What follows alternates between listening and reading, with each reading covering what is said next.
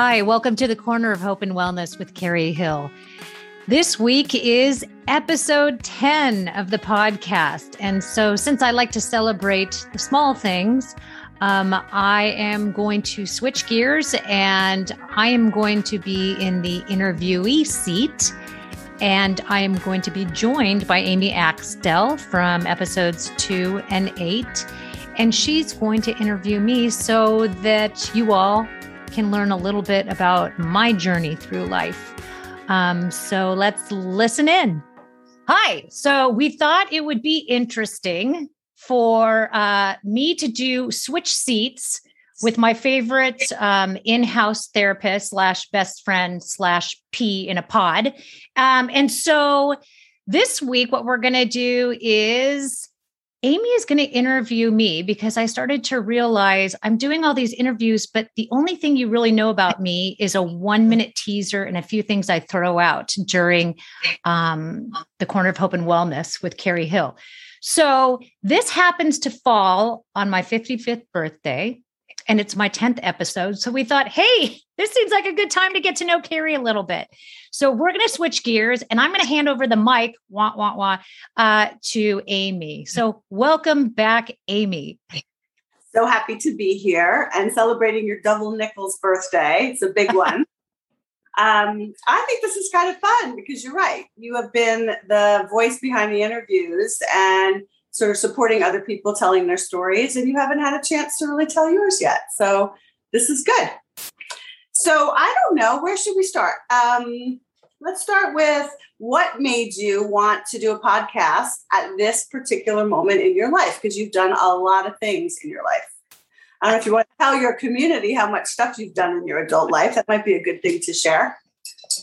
That's really interesting.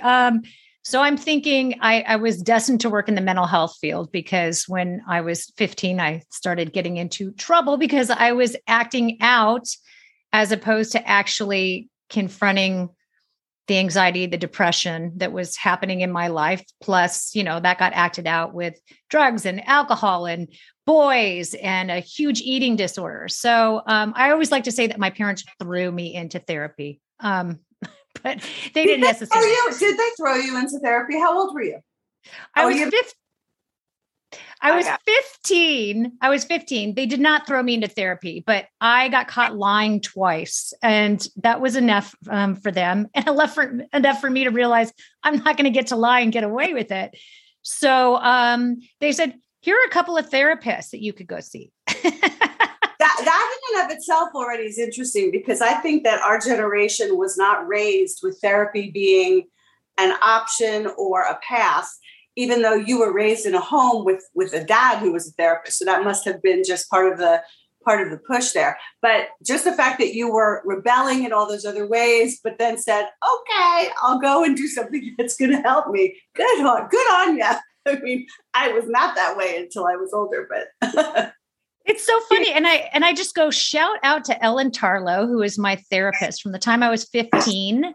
And then when I moved here to Tucson from Manhattan Beach, California, I would fly back and see my family and my friends like every couple of months. And she saw me until I was 26 years old, I think. So, yeah, she was definitely a rock for me. So that's how the podcast came to be, is just for my own mental health struggles. But really what happened was during COVID, we were all trying to find ways to stay healthy, I would say. And my dips are my dips as they are in terms of my depression and my anxiety. And they got closer and closer together. And one of the things that I started thinking about was the idea of hope. And that the idea of hope for me is really what would be the definition for me is a desire for a great outcome. That's the best way I think I can describe it. And so my desire was, okay, so here's how I know I haven't attempted suicide, killed myself as well, because I've always had this innate sense of hope that things were going to be okay. And I've mentioned before, like my dad had said, I've had those feelings before, but I was always curious about what tomorrow would look like. And that stuck with me so much that my dad said that. So I thought, well, what keeps people alive? And it's that sense of hope. And what creates a sense of hope? So I just decided I wanted to start interviewing people I knew who had gone through obstacles and came out the other side. I don't want to say the other side, but an ongoing hope. So that's how the podcast got started. It's funny you're saying that, and I'm flashing. This will age me right alongside you. Flashing to the movie The Big Chill. I don't know if you remember that there was a whole theme of lost hope around those friends gathering because a semi-estranged friend of theirs had died by suicide. Right. And they're all musing the whole weekend about lost hope, and interesting to think about that.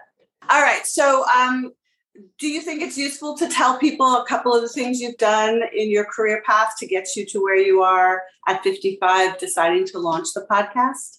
Because you had a pretty storied career. Sure. Yeah, that's really interesting. I'm thinking about a former boss of mine, Thea Tate, who's awesome. She had said to me, I was feeling the feels of that I get bored really quickly and I just have to change. I have to change it up. I just go like, I got to get out. I got to do something new. And she saw that as a great, great gift, that my willingness to reinvent myself. And so I've tried to reframe that for myself, as opposed to feeling the shame of, I'm no longer invested in this. I'm not going to spend 35 years crossing days off of a calendar until I retire, which my husband and I both, Pete and I both feel like we're going to drop dead working because we like to work. So when you and I met, I was working at the University of Arizona in career services, and I was lost and going through a divorce, and I was trying to figure out, who am I? What am I doing? Divorce impacts you in so many fun ways, as you know. And that's how our friendship began, was with me too. Oh my gosh, me too. And, I went to one of my favorite counselors, Jack Perry, at the University of Arizona Career Services Center, where I was working. And we started talking about what are all the things I like to do. And I went back and I got my master's degree after many, many years of waitressing and all that good stuff, and touring with the Blood Hut, which was a women's performance group, and, doing theater and all those things. I was like, if I put all that stuff together, what would it look like? So I went back and I got a master's degree in therapy, in counseling psychology, and working with expressive arts. So that led me to working with adolescents, which led me then into getting completely fried and burned out, which is something I always admire about you, that you still love being a therapist after 455 years. And look at how great she looks. No. Exactly. I'm really decrepit inside. And that I burnt out, and it led me into training, because then that took my theater skills, my skills as a therapist, and my teaching skills, and put everything together. So that was really cool. And then from there, I got a job as a national trainer, traveling the country. You do mental health first aid training.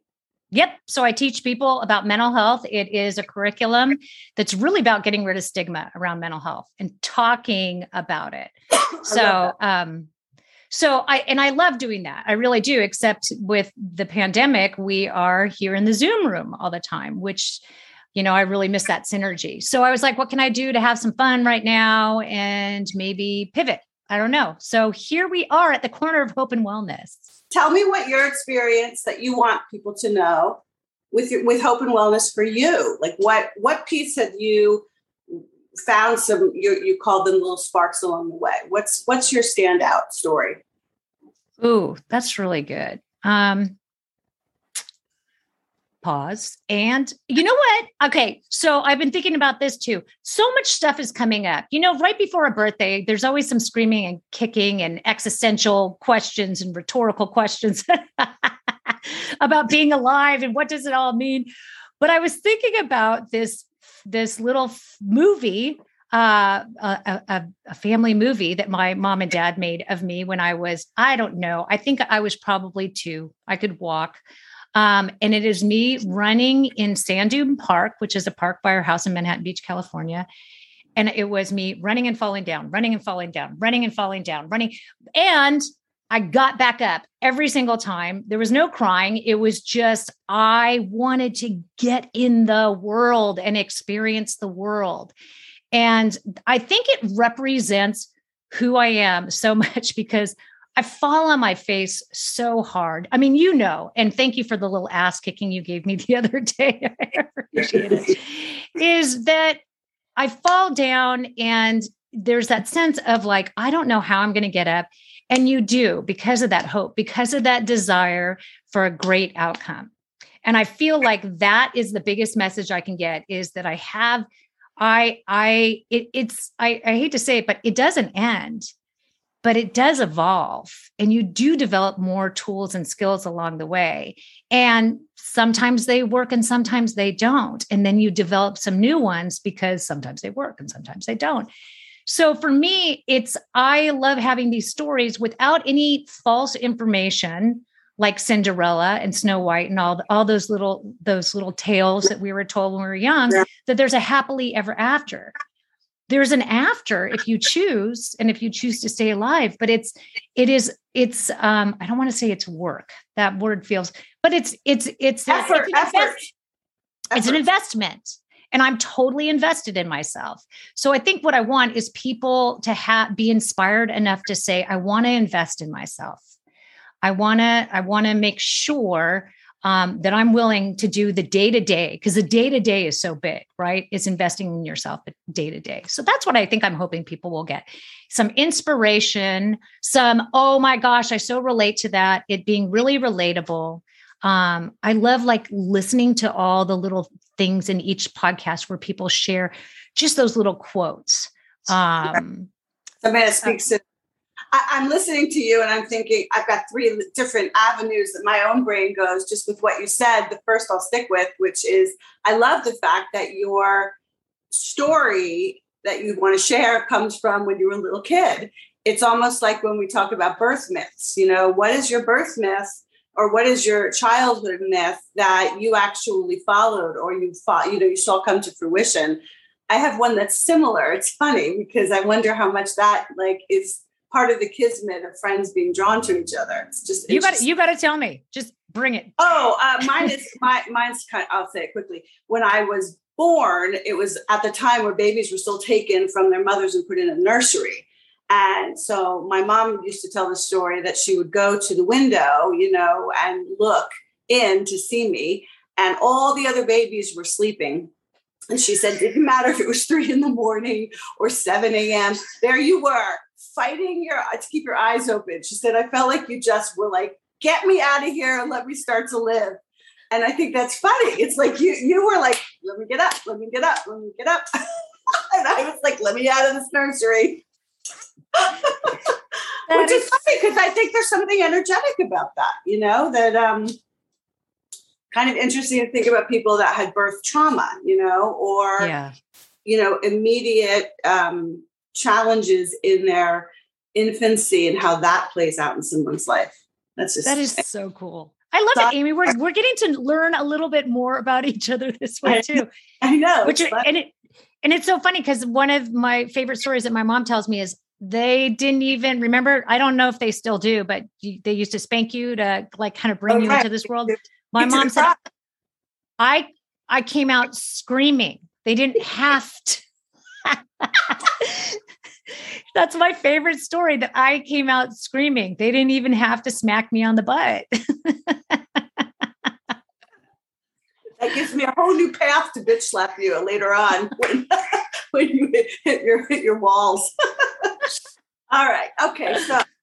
So your story of hope and wellness that relates is the one where you had perseverance and tenacity as a little kid, and that's just continued to feed you. And you've been someone who's been willing to reinvent many, many, many times, get to the end of something, realize you're done with it, and have the courage to do something else.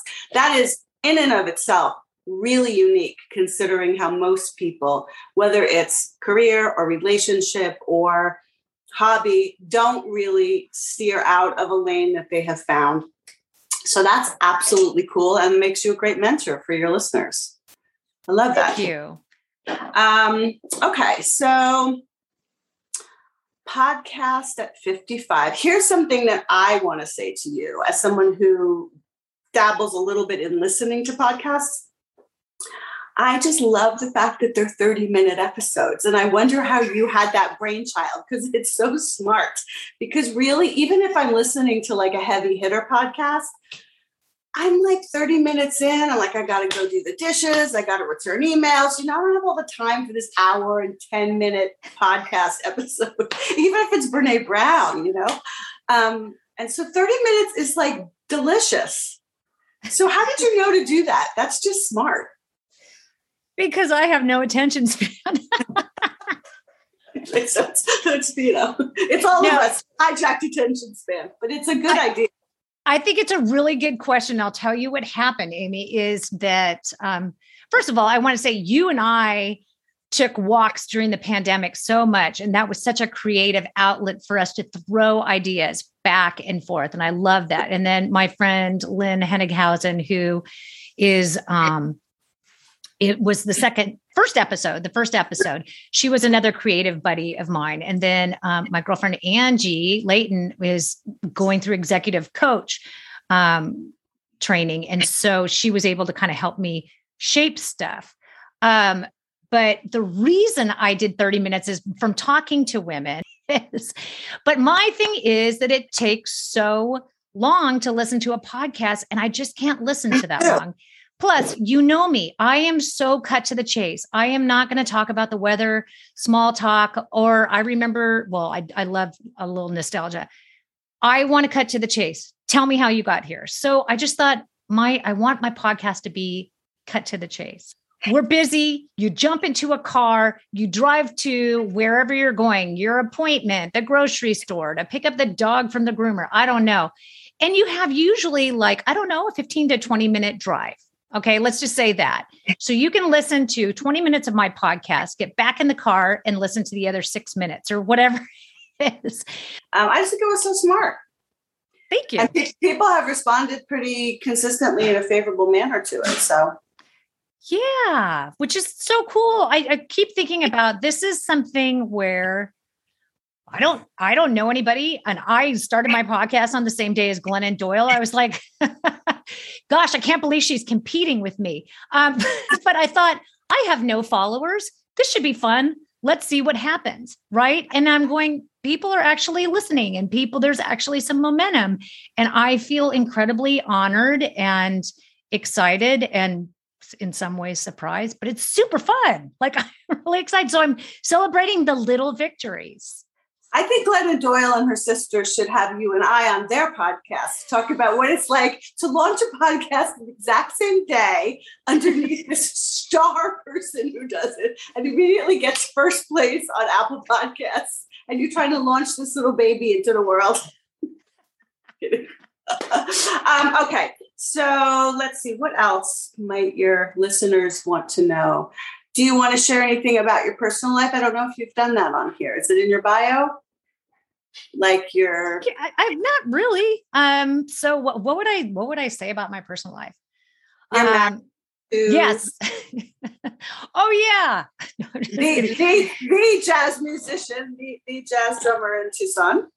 But it's so funny because I was thinking about when we were talking about getting bored and moving on to something else. And I think, we just had our 18-year wedding anniversary, and we've been together for 19 years. And where I feel really fortunate with Pete is he's somebody who is constantly, he's consistently a musician, but he's constantly reinventing himself.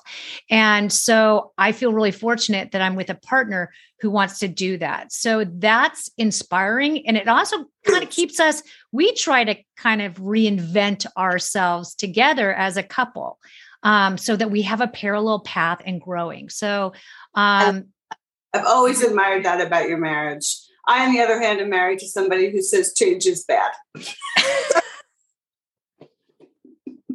You're married to another awesome musician. So the marriage is a really stable thing. I feel really fortunate that 7 years after I moved here to Tucson from California, my parents moved here and retired really early. They retired when they were 58.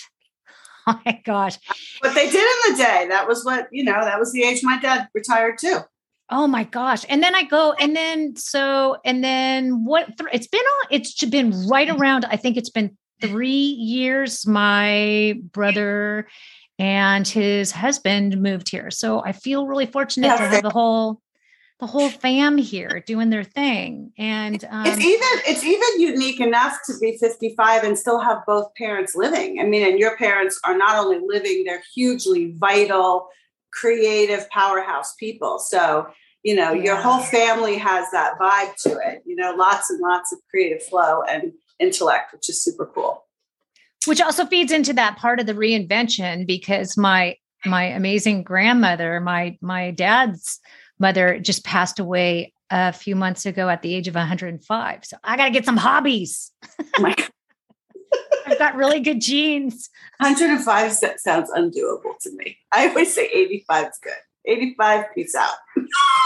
Well, one of my favorite things that we have been talking about since our 30s, I believe, is that we're married to men who are a little older than us, and men typically die. Let me say transition before women do. So we plan on wearing muumuus in our tiny home communities where we can come out and have a cocktail together, and all the women tribe come together. And then we are like, okay, enough of you. I'm going to go back into my tiny house with my dogs. Cast spells by the fire pit, drinking our martinis. I am so there. Okay. And you live with 2 adorable dogs and 1 cat now, or 2 cats still? I can't remember the cats. I have a feline block. It's because of Ollie. It's because of your cat, Ollie. It is. I have cat trauma. It's true. It's because nobody ever sees the cats, because once there's more than 2 people in the house, they freak out. So yes, we have 2 amazing dogs who are hilarious. One is a little Jack Russell Chihuahua curmudgeon, and his buddy, who is much younger than him, who is a pit corgi mix, who is your boyfriend, who is like, I love the world. I came here to love people, to go on adventures, and to eat. It's all about eating. Fantastic. Can we make him into a boy? You talk about wanting to wave the wand and have the perfect guy. Anyway, I digress. So how many cats? 2 or 3? 2. Okay. All right. So you always ask this question, or you find a way to weave some variation of this into every podcast. So I will pass it back to you. What, if anything, would you like to say to your younger self, or your child self, or your ingenue self about hope and happiness, or about wisdom of life, or anything that you think would be, if you could go back? Oh, the tables have turned. That is really good, because I've been thinking about that little girl, the little one who got up and got down. Like I dig her. She is the real story. We create so many stories in different times of our lives. And I know, like, because my parents were separated from the time I was 3 to 7, I had a lot of storytelling around that too, and I'm going like, and even though they were separated, my dad was around at the house all the time. They just celebrated their 60th anniversary, but there's stories that I've told myself. And some of the stories I have decided I'm changing. But what I would tell, I especially feel like I would like to tell that young one who had the abandonment issues and such high anxiety when she was like 4. And then the one who had such an intense eating disorder for 15 years. I would love to tell that those young versions of me, that story told, like, focus on you. Don't go external. Don't look for the answers outside of you. Any spiritual sense of spirituality says, look inside. And I'm like, I'm looking inside. I don't know what's going on. Just trust, and just start practicing trusting yourself, because that is a huge one. That's a big one, is if you start listening to all the voices and what people have expectations of you and all that kind of stuff, you lose yourself. And it's taken me until my late 40s to finally go like, fuck y'all. I love that. I love that. It's always this, as they say, an inside job. It's a total inside job. And it's taken me so long to get excited about who I am, and that does not come without dips on a daily basis. And listen, isn't this entire podcast about being real and revealing? We're telling hard stories. We're talking about the way we survive these hard experiences.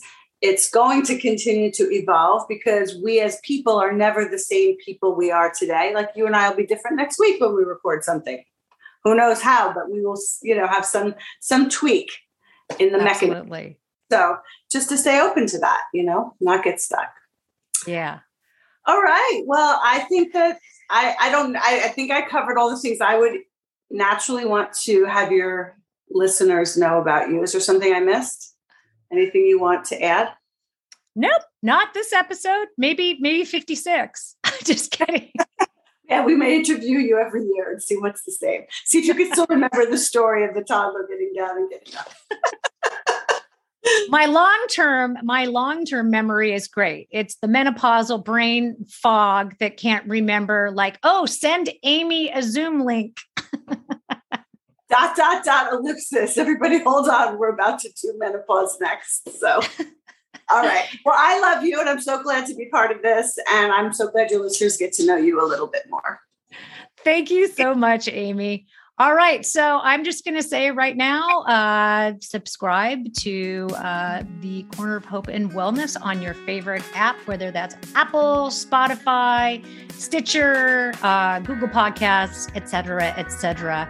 And you can listen to Amy and I's rant this week. Thank you so much, Amy, for doing that. That was great.